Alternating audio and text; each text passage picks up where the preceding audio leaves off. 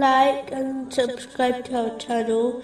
Leave your questions and feedback in the comments section. Enjoy the video.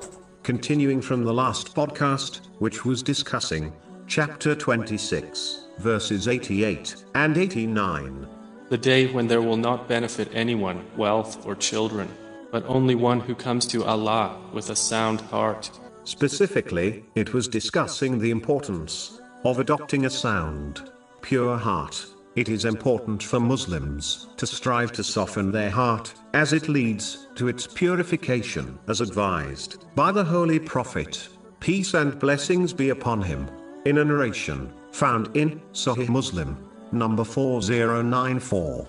When the heart is purified, all the limbs of the body become purified also. This purification will encourage one to perform righteous deeds and abandon sins, for the sake of Allah, the Exalted. There are many ways to soften the heart, such as spending time remembering Allah, the Exalted, via the tongue and heart. It is important to involve one's heart by concentrating on what is being recited, so that it can become softened. But even if one fails to constantly involve the heart, they should never give up, as remembering Allah, the Exalted, via the tongue only, is much better than not remembering Him at all. The most superior form of remembering Allah, the Exalted, is reciting the Holy Quran. In order for one to involve their heart in the recitation, they should strive to understand what they are reciting, by either learning Arabic or by studying the Holy Quran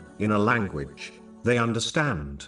The next action, which can lead to a soft heart, is being kind to the poor, such as the poor orphans and widows. Aiding the poor reminds one of the countless blessings Allah, the Exalted, has bestowed on them. The fact that Allah, the Exalted, has made a person self-sufficient and the helper of others can soften the heart, as long as the Muslim has a good intention. Pondering about death often can cause the heart to become soft. This is why the Holy Prophet, peace and blessings be upon him, advised in a narration found in Sunan Ibn Majah, number 4258, that Muslims should often remember the destroyer of pleasures, meaning death. This will cause one to take things seriously, as they know they must prepare for death and the hereafter. This preparation will lead to a soft heart,